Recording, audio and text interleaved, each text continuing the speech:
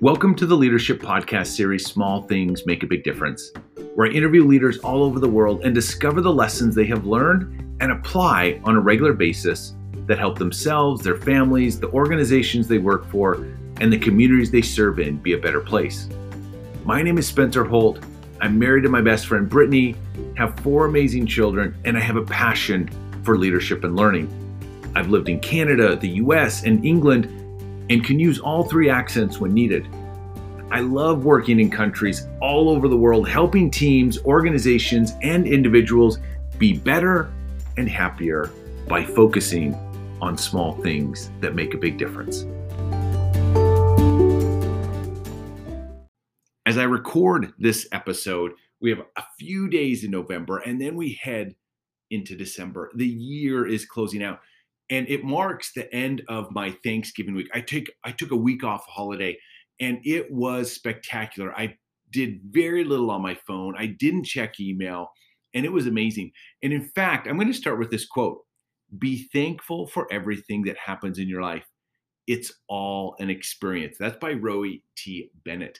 Now, if I were to tell you my holiday, it was awesome. We went to Florida. We got a day in Disney. We got to spend on the beach. It was so great. Now, mind you, just in case you think, oh, what an amazing trip, I want to also give you the other side of it, because we drove. And so it was about a 16-hour drive. And let me tell you, we started driving home yesterday. This just gives you an insight. We did have an amazing trip. We were telling memories and laughing about what we enjoyed. And then I won't mention names, but someone in the back seat, one of my kids was like, I don't feel so good. Like I'm kind of burning up. And my wife and I looked at each other and we thought, I bet he got heat stroke, because we were at the beach all day and it was super hot and we probably didn't give him enough fluid. And all of a sudden he's like, Dad, you need to pull over quick. And I thought I pulled over pretty quick. My wife thought she got the bag in time. Yeah, you can picture right now. Let's just say we didn't make it to get outside the car, and he didn't make it in the bag. And it was everywhere. Whatever was inside him, it had come out everywhere. And it was sort of funny. It's funnier now that I tell the story. In the moment, it was dark. It was late at night. We were on the side of the road. And I thought, this is what life is about. You got to take the good with the bad. As you think about work, your family holidays, anyone it is, be able to recognize that every experience is going to help you build. Laugh when it is hard, because a little bit of time, a little bit of humor makes it all work better. It's why I'm excited about this episode. Ido Segal, this inventor, and somebody who shares some experiences along the way of how we can all be a little bit more better as we think about going into 2022. Enjoy. This week on Small Things Make a Big Difference, for the first time ever, we have a guest, Ido Segal, CEO of TouchCast, dialing in from Tel Aviv, Israel. Ido, welcome. Thank you, Spencer. It's so great to see you. Well, it's good to see you. And tell us, listen, we have listeners all over the world, but for someone that's never been to Tel Aviv, Israel, tell us, what is it like right now in Tel Aviv? Well, finally, the heat of summer is starting to subside, and everybody is celebrating the Jewish holidays, which is like a full month of kids not going to school, which is challenging for parents. And typically, when you get to Sukkot is when the first rain is going to happen. So hopefully a week from now, we'll get some further relief from the heat, and things will continue to move in the right direction. So it's nice. As I talk to you from my patio here, I'm enjoying I was in New York for the last 20 years, and as a consequence of COVID, we kind of left Manhattan, which was a pretty challenging place to be with kids during COVID, and it was a good decision to kind of end up in the suburbs and be in a place where nature is rediscovered for many of us, I think, as we went through this crazy period together. Wow, I love it. And it's amazing as I see you and you can hear some of the birds in the background. I love it. It creates a great ambience. And I think maybe I'm going to join you, bring my family to Tel Aviv. You're always welcome. We have a room for you. Amazing. Okay. Well, trust me, we're going to do that. And I am so excited to have you on the show because you are, I think, in its truest sense, an entrepreneur and somebody that is super smart, but also very forward thinking. And so, to give people just a background of who you are and what you've done with TouchCast, give us your story and don't be afraid to talk a little bit about your family because I think that's always an interesting part of it. So, give us who is Ido Segal? It's challenging to talk about yourself, but I'll oblige. So I came from a family where my dad was an artist, my mom a social worker.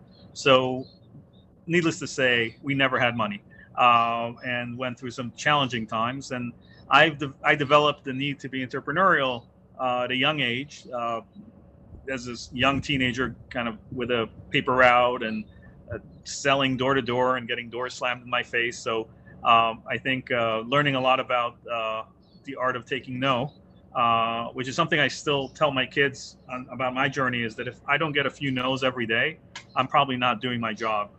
It's kind of a core indicator, KPI of what a successful entrepreneur should be doing. And that's from all directions. It's from your clients, it's from your internal teams, it's from your spouse a lot, but you get a lot of no's as a DNA. And I actually started my first software company when I was a teenager. We made video games. I developed a language for AI authoring, which was also distributed, and went on to do the military and art school, dropped out, started a string of companies. And I've run a lot of companies. I've had 3 exits, been in the AI space for about 30 years now. 2 of those were search engines. The third was a video streaming platform, which is now owned by Vimeo. I also invented a medical device, which has kind of been on the front line on the fight with COVID. I'm really proud of that company, Kinsa Health. As a hobby, I wanted to show my kids how invention works, so I started working with Hasbro and became the inventor of the year for Hasbro for toys. A few years back, it was fun. Wait, can we just pause there for a minute? Like, just casually, inventor of the year for Hasbro. Like, what did you invent, first of all? I invented a few things with them, but when they give you this award, they say this is the inventor that made us the most money this year. So it's not like they say, oh, you're so creative, you're a genius, here's an award. It's like, no, you made us the most money, here's the trophy. And it was effectively, at the time, the most wide-selling connected toy. If you might have recalled, there was a period where everybody was trying to figure out how to connect physical toys to these iPhones and iPads. And we created this thing with Angry Birds and Star Wars where you can buy these figurines and place them on the iPad, and the toy will actually show in the game. And it was actually, Wired wrote about the physics of it because it was based on optics. It was a really simple invention that solved a hard problem, and went on to do really well. And interestingly, the medical device also stemmed out of a technology that I had developed with my team for toys at Hasbro. We're looking for low-cost ways to communicate between a physical toy and an actual device like an iPhone. And at the time, Bluetooth chips were like $6. And when you tell a toy manufacturer $6, that's like saying, $300,000. Like, everything is measured in cents. So we had to come up with a technology to make that much cheaper, which was using sound, which was really interesting and also the subject of some patents. And then I had this serendipitous discussion with an individual named Nathan Wolf, who had just done a TED Talk about the spread of viruses through people eating bushmeat in Africa, which he tracked and gave a TED Talk about. And so I was interested in epidemiology, and I was asking him what would help us prevent the spread of illness? Like, what can technology do to help? And he thought about it a bit, and he said, well, if I only knew when someone had a fever and where they were exactly, that's the lead indicator that will help us kind of create a map. And I thought about that a bit, and I said, well, we just created this technology, and that led to Kinsa, which is effectively the world's best-selling connected thermometer, which is kind of like Waze for healthcare, which effectively gathers all this information, kind of a weather map of human health, so that you can then use AI to create predictive modeling, which it's been doing for years, months ahead of CDC, to know when flu is going to spread. And of course, when COVID hit, that data layer became very useful to a lot of agencies in figuring out, where to put beds before because they were the most advanced model and still are. And that came from a toy because we had to make a thermometer that's very cheap, that's not using Bluetooth. And we literally would drop ship hundreds of these into public schools for free, and create a community that they demonstrated had a better health outcome with less 6 days. And that data is recouped, and helps build this bigger map. So interesting how all kind of these worlds intersect in the pattern of innovation, how it comes kind of across industries. And you can see that in different areas.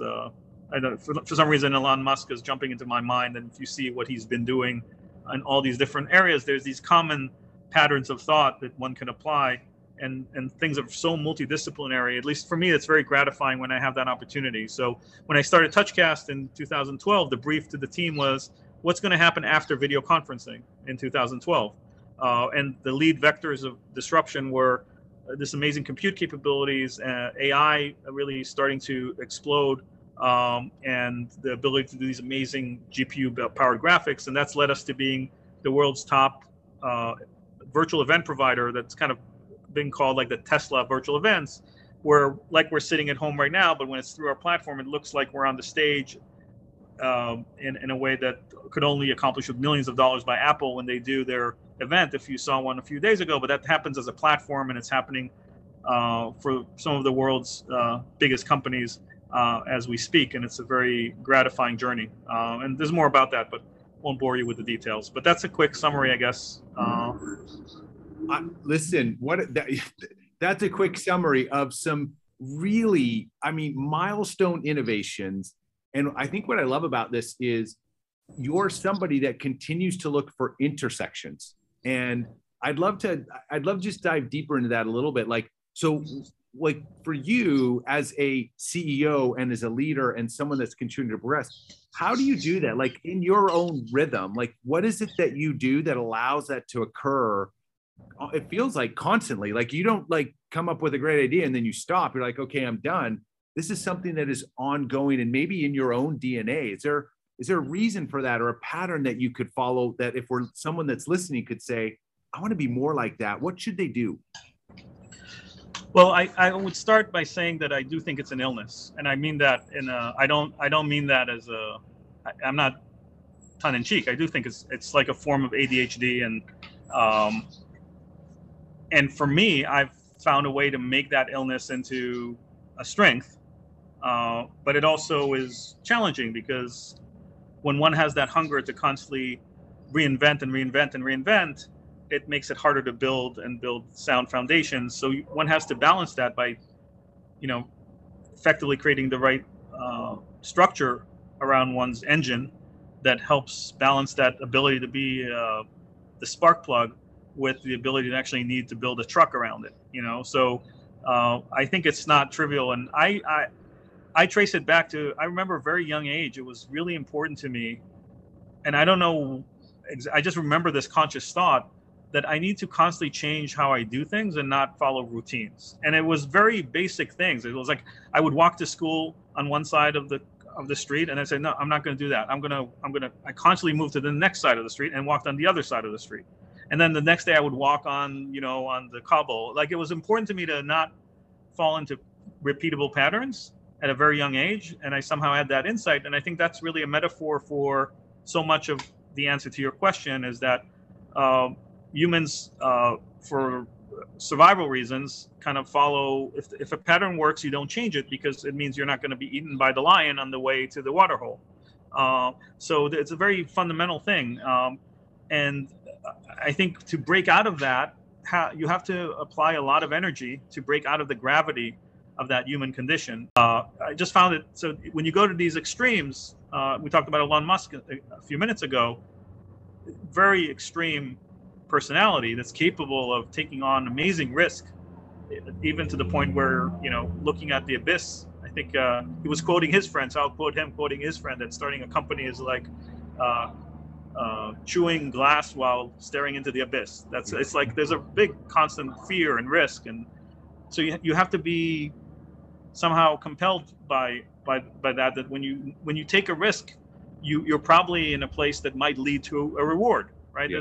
There's always an equation between risk and reward. That doesn't mean that every risk is a good thing. Of course, you can be really stupid and earn a Darwin Award, but I think there's definitely a linear relationship between most really successful outliers and their willingness to take on risk and really look at things with new lenses. And for young entrepreneurs or people trying to break in, you might be kind of frustrated that there's so much that's already been done. Like, what do I have to contribute? Like everything has been done, but in fact, nothing has been done. Like everything could be reinvented. Every single thing, the chair you're sitting on, the couch you're sitting on, the water bottle you're drinking from, literally everything could be reinvented if you have the ability to pull yourself out of the gravity of the situation and learn. And we're talking about this really great metaphor that I read recently from a famous poet, that he tells this story that two fish are streaming down a stream, young fish, and a middle-aged fish such as myself kind of swims by them, and he says to them, enjoy the water, boys. And they say, okay, thanks. And they keep swimming. And then one of the fish looks at the other fish and he says, what's water? I think that's a great metaphor for this notion of how to recognize that even the most obvious things are the ones that are kind of hardest to see, but are always there to potentially be reinvented.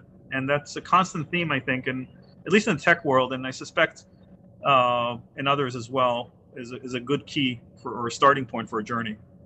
It's such a great today, many organizations, like, through COVID and technology, the business model of the way we did things is being changed.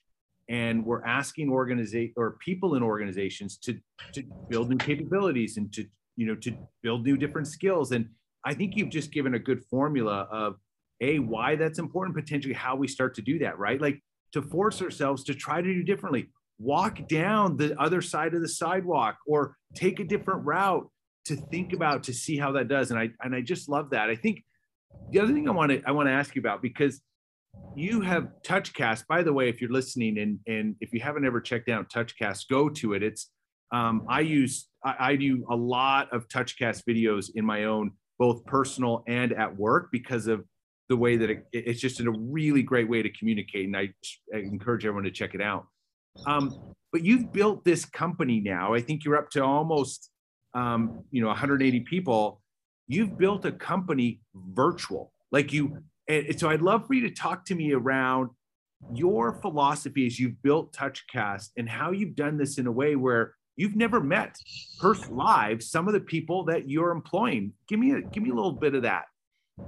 Yeah. So maybe a prelude. In 2006, I sold a company to AOL that I had built with an engineering team out of Israel and a business team in New York. And while I was at AOL, and I had this entrepreneurial itch, but I was committed to stick around for a couple of years to hand off the knowledge. I challenged myself with, how do I create more in shorter spans of time? Because I'd spent, I think, around 7 years on that company. I said, okay, how many more of these do I have in me? And I felt like I have more to contribute than just following the same formula. And at the same time, this was the emergence of a lot of these workplace exchanges. At the time, Odesk was one that was really inspiring. That became Upwork. But there was Elance, and there was something called Get a Coder that was really very, very rudimentary. And I would start just creating these tasks, and the economics were very low, so it was like a few $100s, and I would realize that I can build these incredible things, which if I had approached with the more conventional approach of how I've done things before, might have taken me 6 to 12 months with a very specific structure and a team, and just the recruiting of the people would have taken 3 months. And if I find a person that's already done something similar, I can actually accomplish that in less than a month with a single or 2 or 3 people. So it kind of refocused my qualifier of success, but trying to look at the results and not on the process. Meaning, there's a tendency again of confusing the means with the ends. Meaning, when you build an organization, the ends of that organization is to deliver that said product or service. It's not meant to service its existence, but it very quickly becomes about the existence, given the political and incentive models of companies, and being measured by how many people work for you. There's many reasons why things get really large. Also because you do need to start institutionalizing things in order to really achieve scale. So there's good reasons for that. But for innovation and initial inception, it's a very agile way to just focus on finding the people that have the right skill to solve the said problem. And I've also realized just a few months into this, it was very enlightening for me, that innovation, ingenuity, enterprising spirit, creativity is equally distributed around the world, regardless of who you are, what your education was, what's your color of your skin, what language you speak. And I just empirically saw that. It's not a question of subjective analysis. And when you bring opportunity to those areas where the opportunity isn't equally distributed, the arbitrage of what you get in return is a level of commitment and relationship that I've now built these enduring relationships with people for more than a decade, which have been the most fruitful work relationships I've ever had with the most dedicated and brilliant, talented people that I've ever had the privilege of working with. And I've not met most of them. In fact, I've met very few of them. And many of them, I'm talking about more of the direct managers, I speak daily. They're like family to me, but I've never physically met them. They've built entire organizations in their respective areas, recruited people, and we've delivered some unbelievable product together, and hopefully made the world, a better place by virtue of establishing this kind of quick trust between myself and the belief in their ability. And it hasn't always worked. There has been outliers where that trust was misplaced. But for the most part, I would say over 90%, myself and the companies that I've led have really been rewarded for taking that risk, going back to the risk, with the right people, because they've built some amazing things in terms of the outcome. So that's something that's hard to maybe evangelize or give structure to, because on this notion that things are changing, and the skill sets are constantly changing. So you mentioned skill people. By the point that you're gotten to the point where you can figure out how to skill people, you're operating at in part of the value creation that's not at the cutting edge of it, because the cutting edge there's not enough time to even encode that as something you can skill people on. And that's part of the reason that higher education is so challenged in the tech space, because they're literally not teaching you what you need if you want to, let's say, work in AI, because they haven't had the time to. And by the time they make it into a textbook, the textbook will 80% of it, I don't know what the percentage is, a significant percent will be relevant.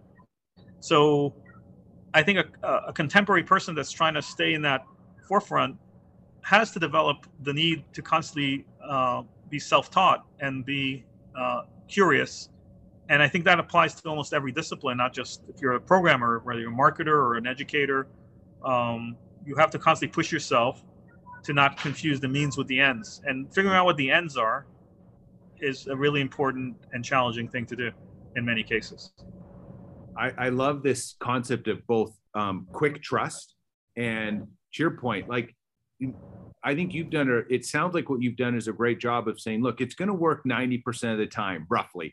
And even though it doesn't work 10% of the time, you're not abandoning the philosophy of quick trust. You are sticking with it. I think what's unique about you is you provide this high intellectual thinking, but you're also very soulful and you're very humanizing, which I think is a rare mixture of two talents, and so it's why I've actually loved our conversation. And unfortunately, because Small Things Make a Big Difference is short and bite-sized, we are at the end. But I have two last questions.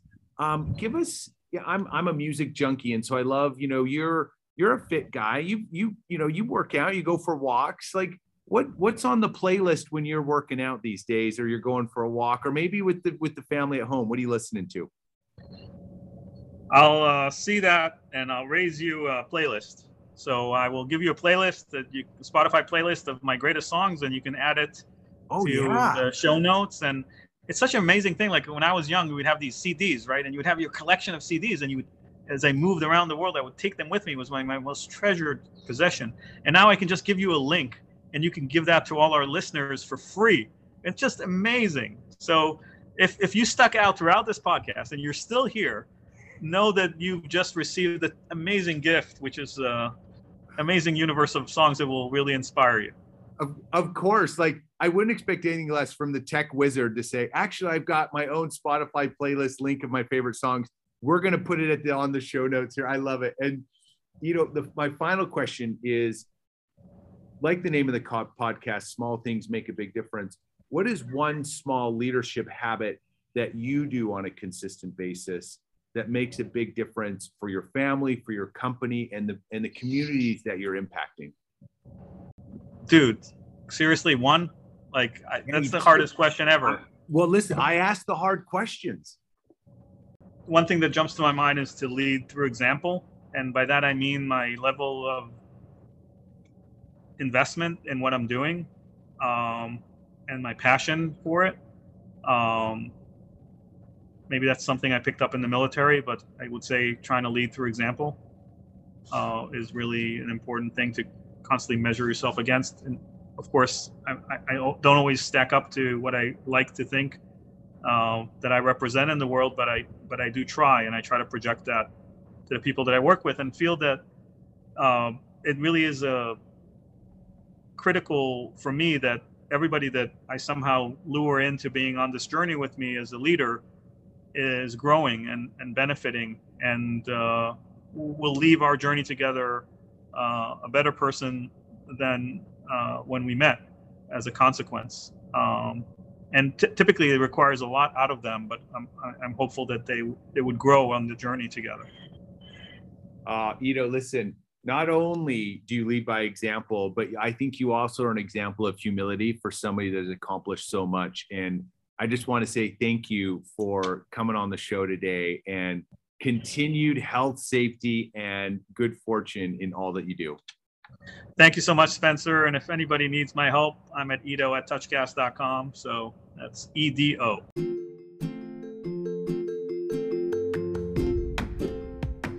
I hope you've enjoyed this week's session of Small Things Make a Big Difference. If you're like me, I love just listening to Edo and the many things that he's been able to accomplish, but how his mind works. For me, my biggest takeaway is to recognize that although there are so many inventions in the world, still everything can be recreated. And so as you end 2021 and begin 2022, think about what is it that you're going to do in your own personal life, and also in the work that you're doing, that will help you recreate and to think about what can be different to have a different outcome, to make a small change that will make a big difference in your life, in your team's lives, and also in the place that you work. Share this message. Let me know what you're thinking about doing. Let's create together. Have an amazing week.